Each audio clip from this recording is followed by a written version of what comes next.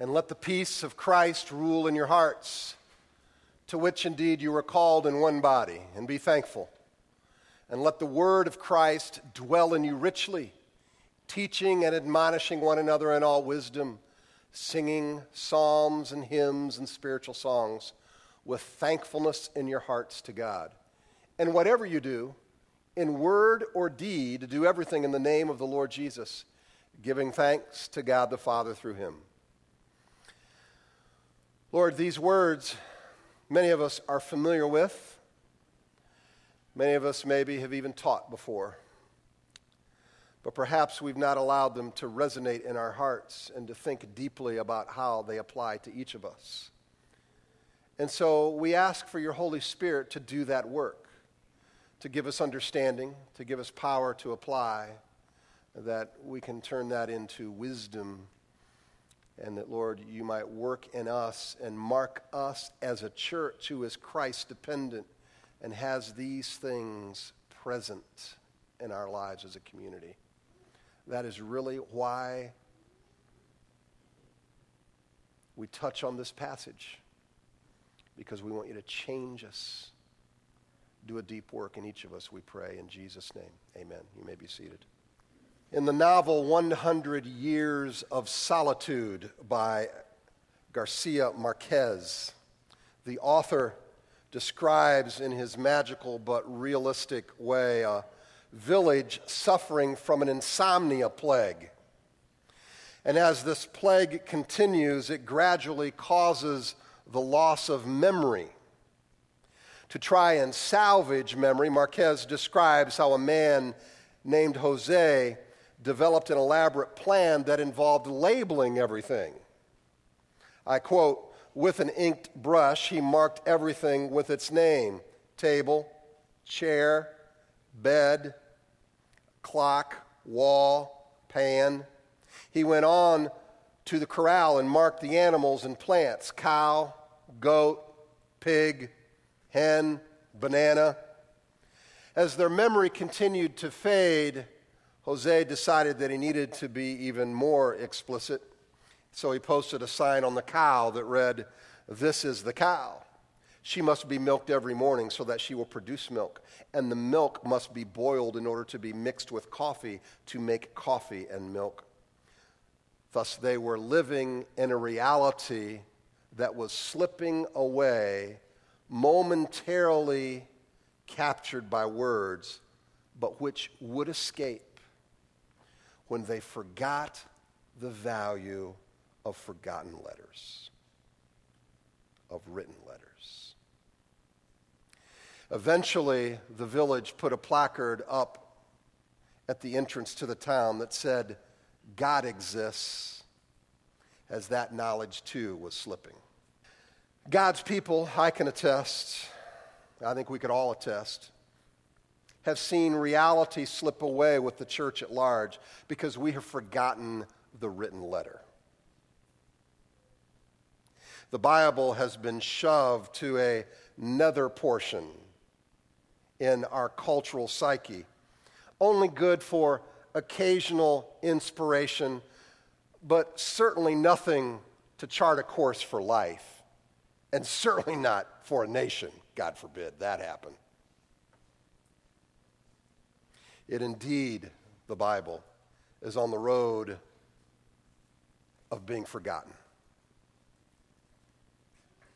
A former White House press secretary for President Obama had to backtrack and issue a correction when he attributed to the Bible the phrase, "God helps those who help themselves," which of course is not in the Bible.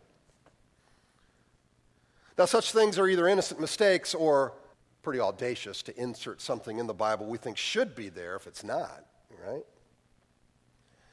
The church at large is suffering from forgetting the value of the written word.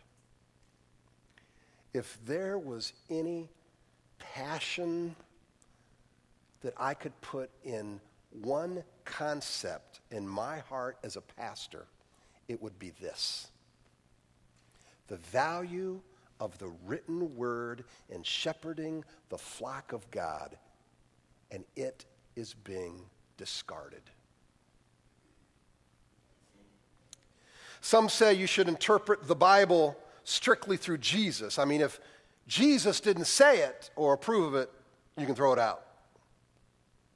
And if the Bible is out of step with today's cultural sensibilities, such as gay marriage or abortion, chalk it up to Old Testament judgment talk and throw it out.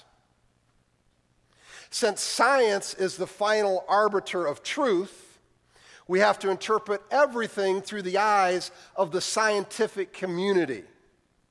And so if the scientific community approves of it, I'm good. But if it doesn't, throw it out. Since the church has been wrong before about so many things, has been legalistic and hateful and mean-spirited in the past, then we need to throw out the baby with the bathwater. Whatever claims these kinds of churches make, throw it out. Since the Bible has passages we cannot explain, like Joshua wiping out Jericho, it appears on the surface that these Old Testament stories are just a modern day like Al-Qaeda or ISIS, and they're destroying a particular city. That just causes way too much dissonance, too much confusion. Throw it out. Because people differ. You can't trust any interpretation of the Bible. I mean, people spoke confidently in the past about, trying to use the Bible to justify slavery, and they did it so forcefully. You better not speak as if you are sure of something from the Bible. You cannot trust your interpretation. Any belief you state with such conviction or confidence from the Bible, throw it out. Isn't love the law for all of our actions? Anytime you say something, anything, that appears you're judging, that appears awkward, that points the finger at a particular action from the Bible, you're not only judgmental, but you need to throw it out. So you throw out the passages that Jesus didn't utter. You throw out the passages that conflict with culture or science. You say nothing that fundy churches have said. You avoid passages that are confusing. You omit any interpretation that is deemed as controversial or unloving. And what you have left then is a 4-minute Celine Dion love song.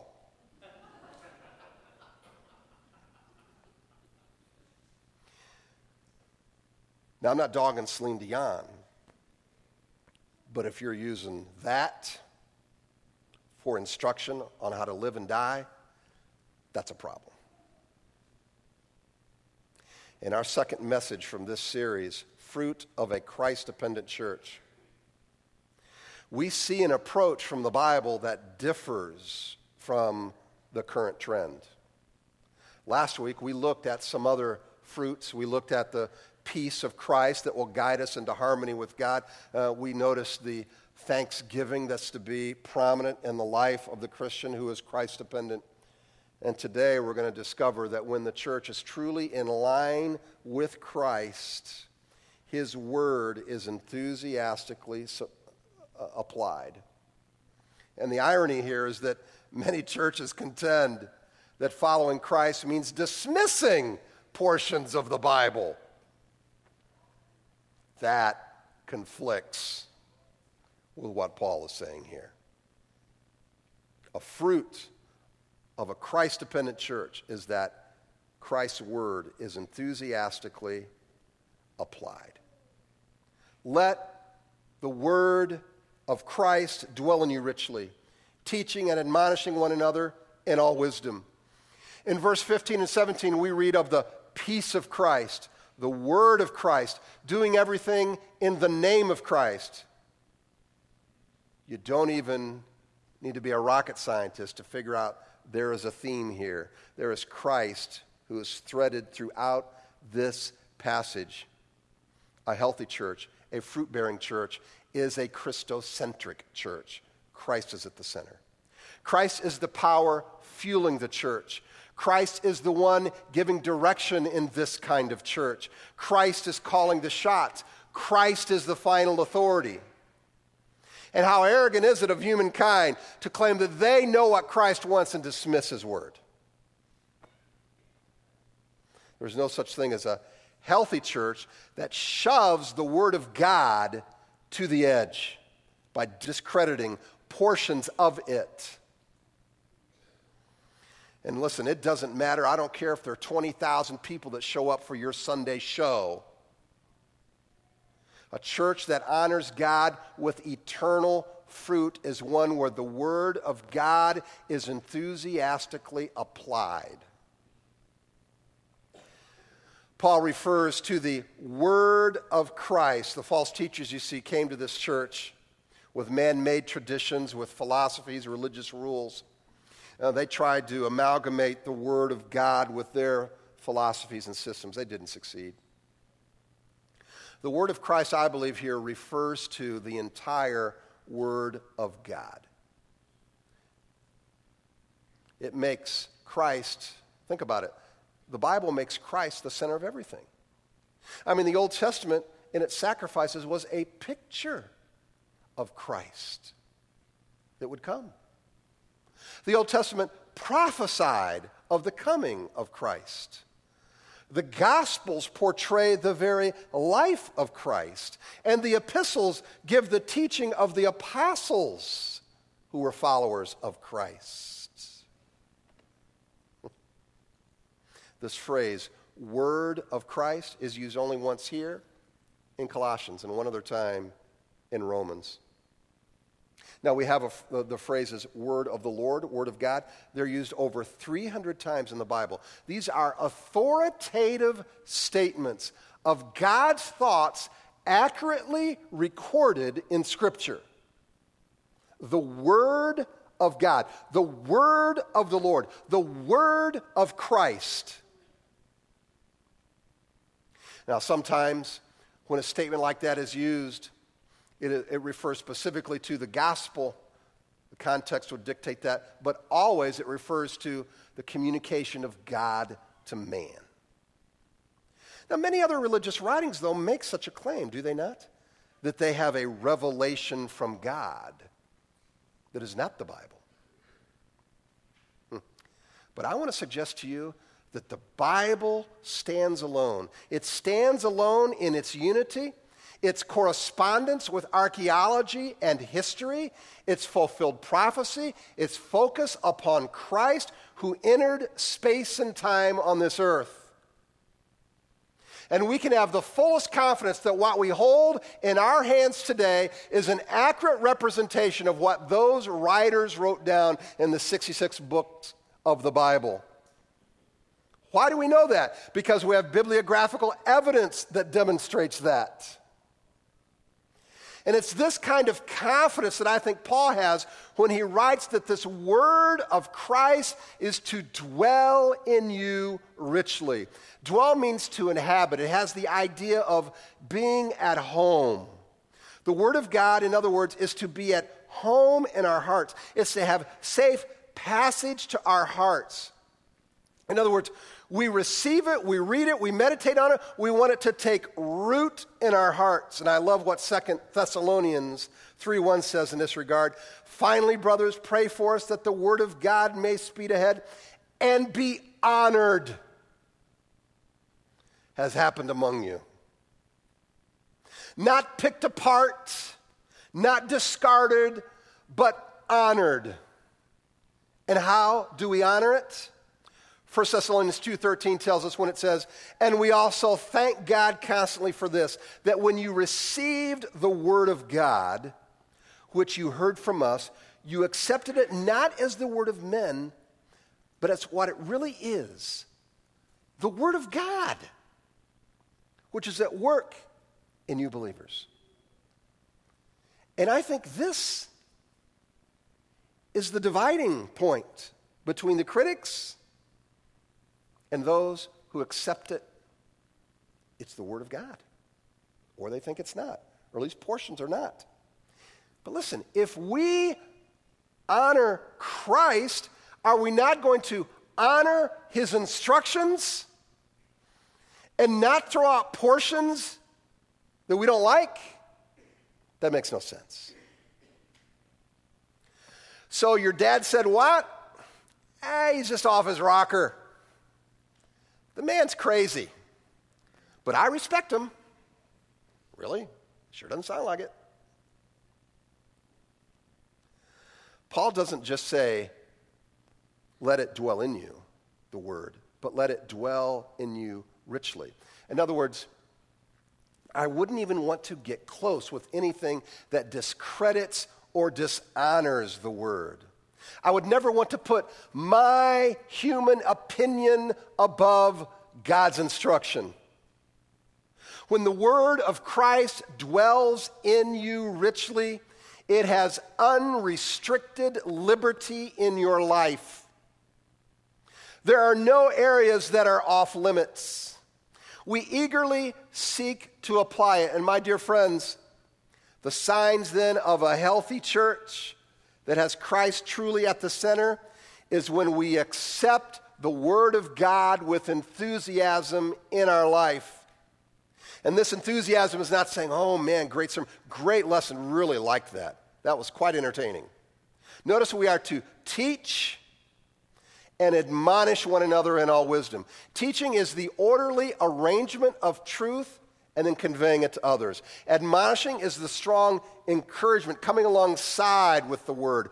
In other words, we are to make practical and moral application in our lives and for others, not just some kind of abstract truth. As we administer the Word of God, we seek to apply the will of God to our lives. And this is what the Bible calls wisdom. We read it, we apply it, and in between, we meditate on what that means for me. That becomes wisdom. Not just words on a page, but when the application is brought into real life, that's what biblical wisdom is. So we study, we meditate, we apply the word, and it abides. It's at home in my life. So when the word of God dwells in us richly, we move in obedience in the will of God. And here is our next mark of a Christ-dependent church. Our worship is sincerely biblical and celebratory, singing psalms and hymns and spiritual songs with thankfulness in your hearts to God. Worship, my friends, is a natural response that springs from a community that is filled with Christ and His Word. I want to jump to the last phrase in this section when it says, thankfulness in your hearts to the Lord. This speaks of a sincerity that springs from our hearts. But it also includes this sense of gratefulness. Don't you get there's a tone, there's a celebration here. There's an enthusiasm. In fact, that word enthusiasm means in theos, in God. And for the believer, thankfulness in heart is always in God. The idea is that this worship is informed by the truth that God reveals to us.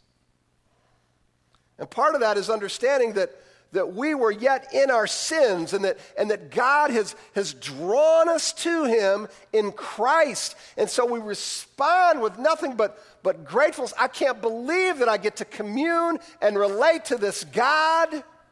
I'm not sitting here dictating how this is going to happen. I just know that God loves me. God has accepted me in Christ.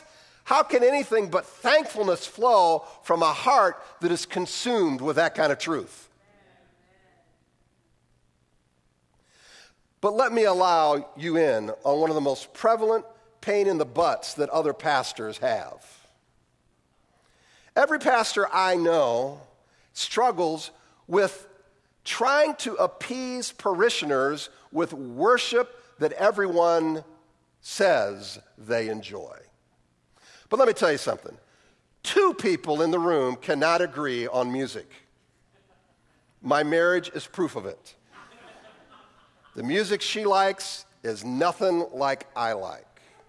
Try then doing it with hundreds or thousands. Part of the problem is we attach one musical style with worship. Now, I think this is consistent with the passage. I don't want to just sit here and get on a little hobby horse. But I think when we pine for more hymns or more contemporary worship, we miss the point. We're missing the point, my friends. I don't say this angrily. I say this appealing to you as your shepherd so that we can enjoy worship to the fullest. And I think Paul just cuts through these kind of worship wars that go on today. Because, see, if we come to worship armed with sincere hearts, gripped by our own sin, overcome by the gratefulness of the grace of God in our lives, I could walk into the first and second grade Sunday school room singing songs and my heart would overflow because my heart resonates with the truth of the Word of God therein. R.E.O. White, that's right, R.E.O. White, a now deceased British minister, said this regarding the overflowing spirit captured in this passage. He said this: "The surest sign that you are carrying a full bucket is wet feet." Think about that. See, when our lives are overflowing, they are full with Christ, how can anything but joyful worship and thanksgiving spring forth? Now, I think Paul's goal here when he mentions the three kinds of songs is not to provide some fine-tuned analysis and differentiation between the three. Rather, we are to look at it as a whole. In other words, I think he's saying that it's a way for a congregation to know what it looks like when Christ is the life of the church. There's going to be a variety of ways that takes place. There's going to be celebration and worship that is educated, instructed by the Word of God. And our instruction and admonishing and worship are to be rooted in the Word of Christ. That's what Paul is saying. Worship is not some personal agenda or private pleasure, but an extension of a life clearly focused on Christ and His Word. And when a cultural or personal standard becomes the measure of worship, not a vehicle, but the measure of a worship, then I think we've been duped. And what you see today is entertainment quickly is the plumb line. We police self with any euphoric expression, just throw in the name of Jesus, and that's great worship. You know, when I was a kid in high school, we went to North Carolina. We'd go to these backwood churches, 35 people maybe in a church. And they had some sad banana upright piano, completely out of tune, a person playing it who obviously never had a lesson in their life, all right? And we're singing along from the hymnal. And you know what I saw? Joy. People were there with great joy, ministering to one another, worshiping God. How does that take place when you can't play the piano? How does that take place when that piano stinks? Because they had the right heart, had the right focus.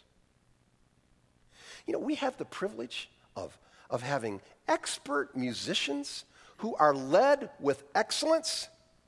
So what excuse is going to stand in our way of worshiping in a celebratory manner?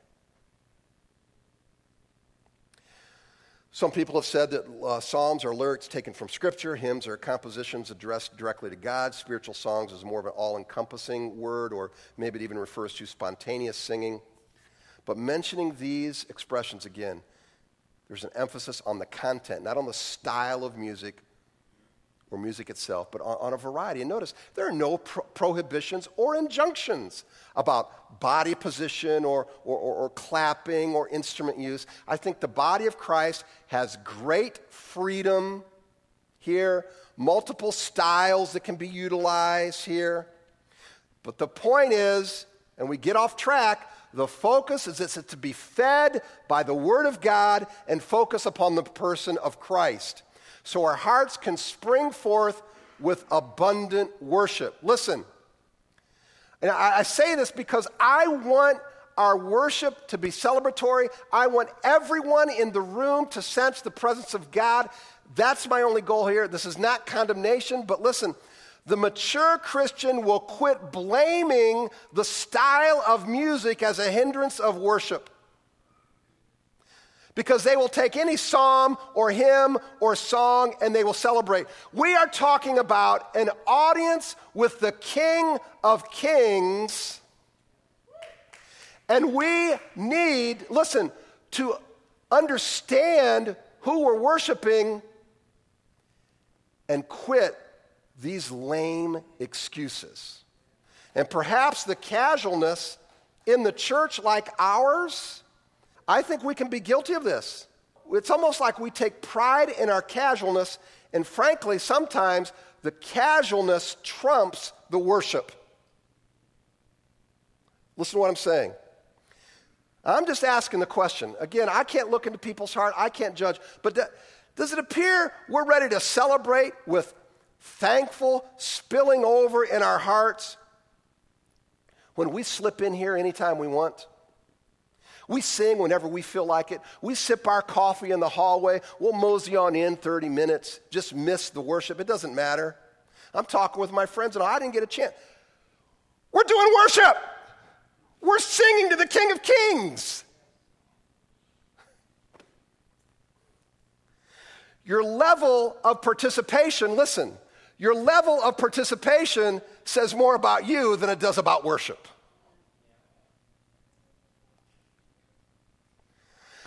How could Paul and Silas in a maximum security prison break out in song? They didn't have the piano. They didn't have the instruments. They didn't have a good worship leader. They weren't worried at that point, I think, about whether it was hymns or contemporary songs. Their hearts were springing forth with praise because they were cheerful, and nothing was going to stop them from praising their God, who they understood at that point is in control and gives them peace and allowed their heart to just be thankful, even in the midst of prison. The point here is not our obligation. The point is, listen, what we get to do to worship God with overflowing hearts. Let's quit the excuses and have our hearts prepared. If I have anything that gets in the way of me worshiping God with a full heart, that is not on Nate, that is not on the instrumentalist, that's on me.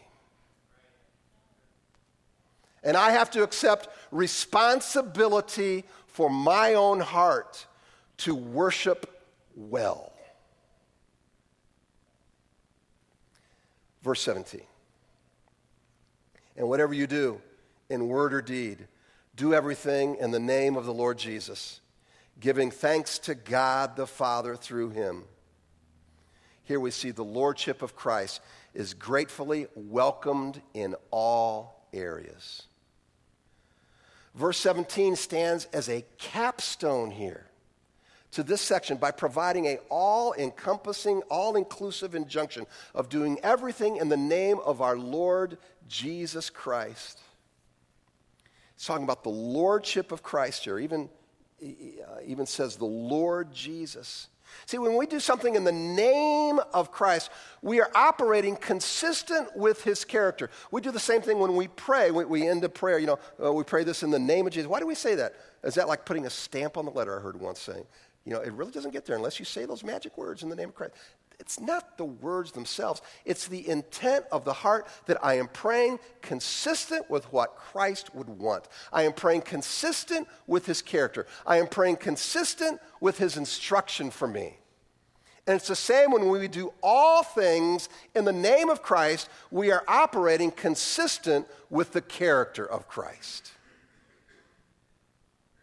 And he says we are doing this in word or deed. That takes in every aspect of life. Deeds can be, teaching. It could be eating, exercising, driving, cleaning a house, shopping, visiting with somebody, working, playing sports, everything. The Cardinals needed that last week, but they did not. That's why I'm wearing black. I'm mourning, by the way.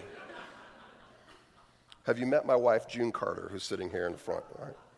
Listen, Jesus is to be Lord of your money, of your entertainment, of your sex life, of your relationships, of all aspects. There are no areas excluded from him. Everything we do is to be, and I'm stealing this quote from another commentator, in harmony with his revealed will, in subjection to his authority, in dependence on his power. I love that. Couldn't have said that any better. In harmony with his revealed will, in subjection to his authority, in dependence upon his power. And notice again, plopped in this passage is thankfulness. Verse 15, it says we're to be thankful. Verse 16 says we're to sing with thankfulness in our hearts to God. And here in verse 17, we're to give thanks to God through Christ. We could not know God through Christ. We could not commune with God through Christ. We could not be reconciled with God except through Christ.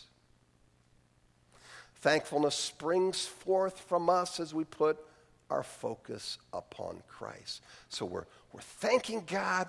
We're worshiping him. We are into his word. We enjoy the peace of God. I mean, that is the Christian who's operating on all cylinders.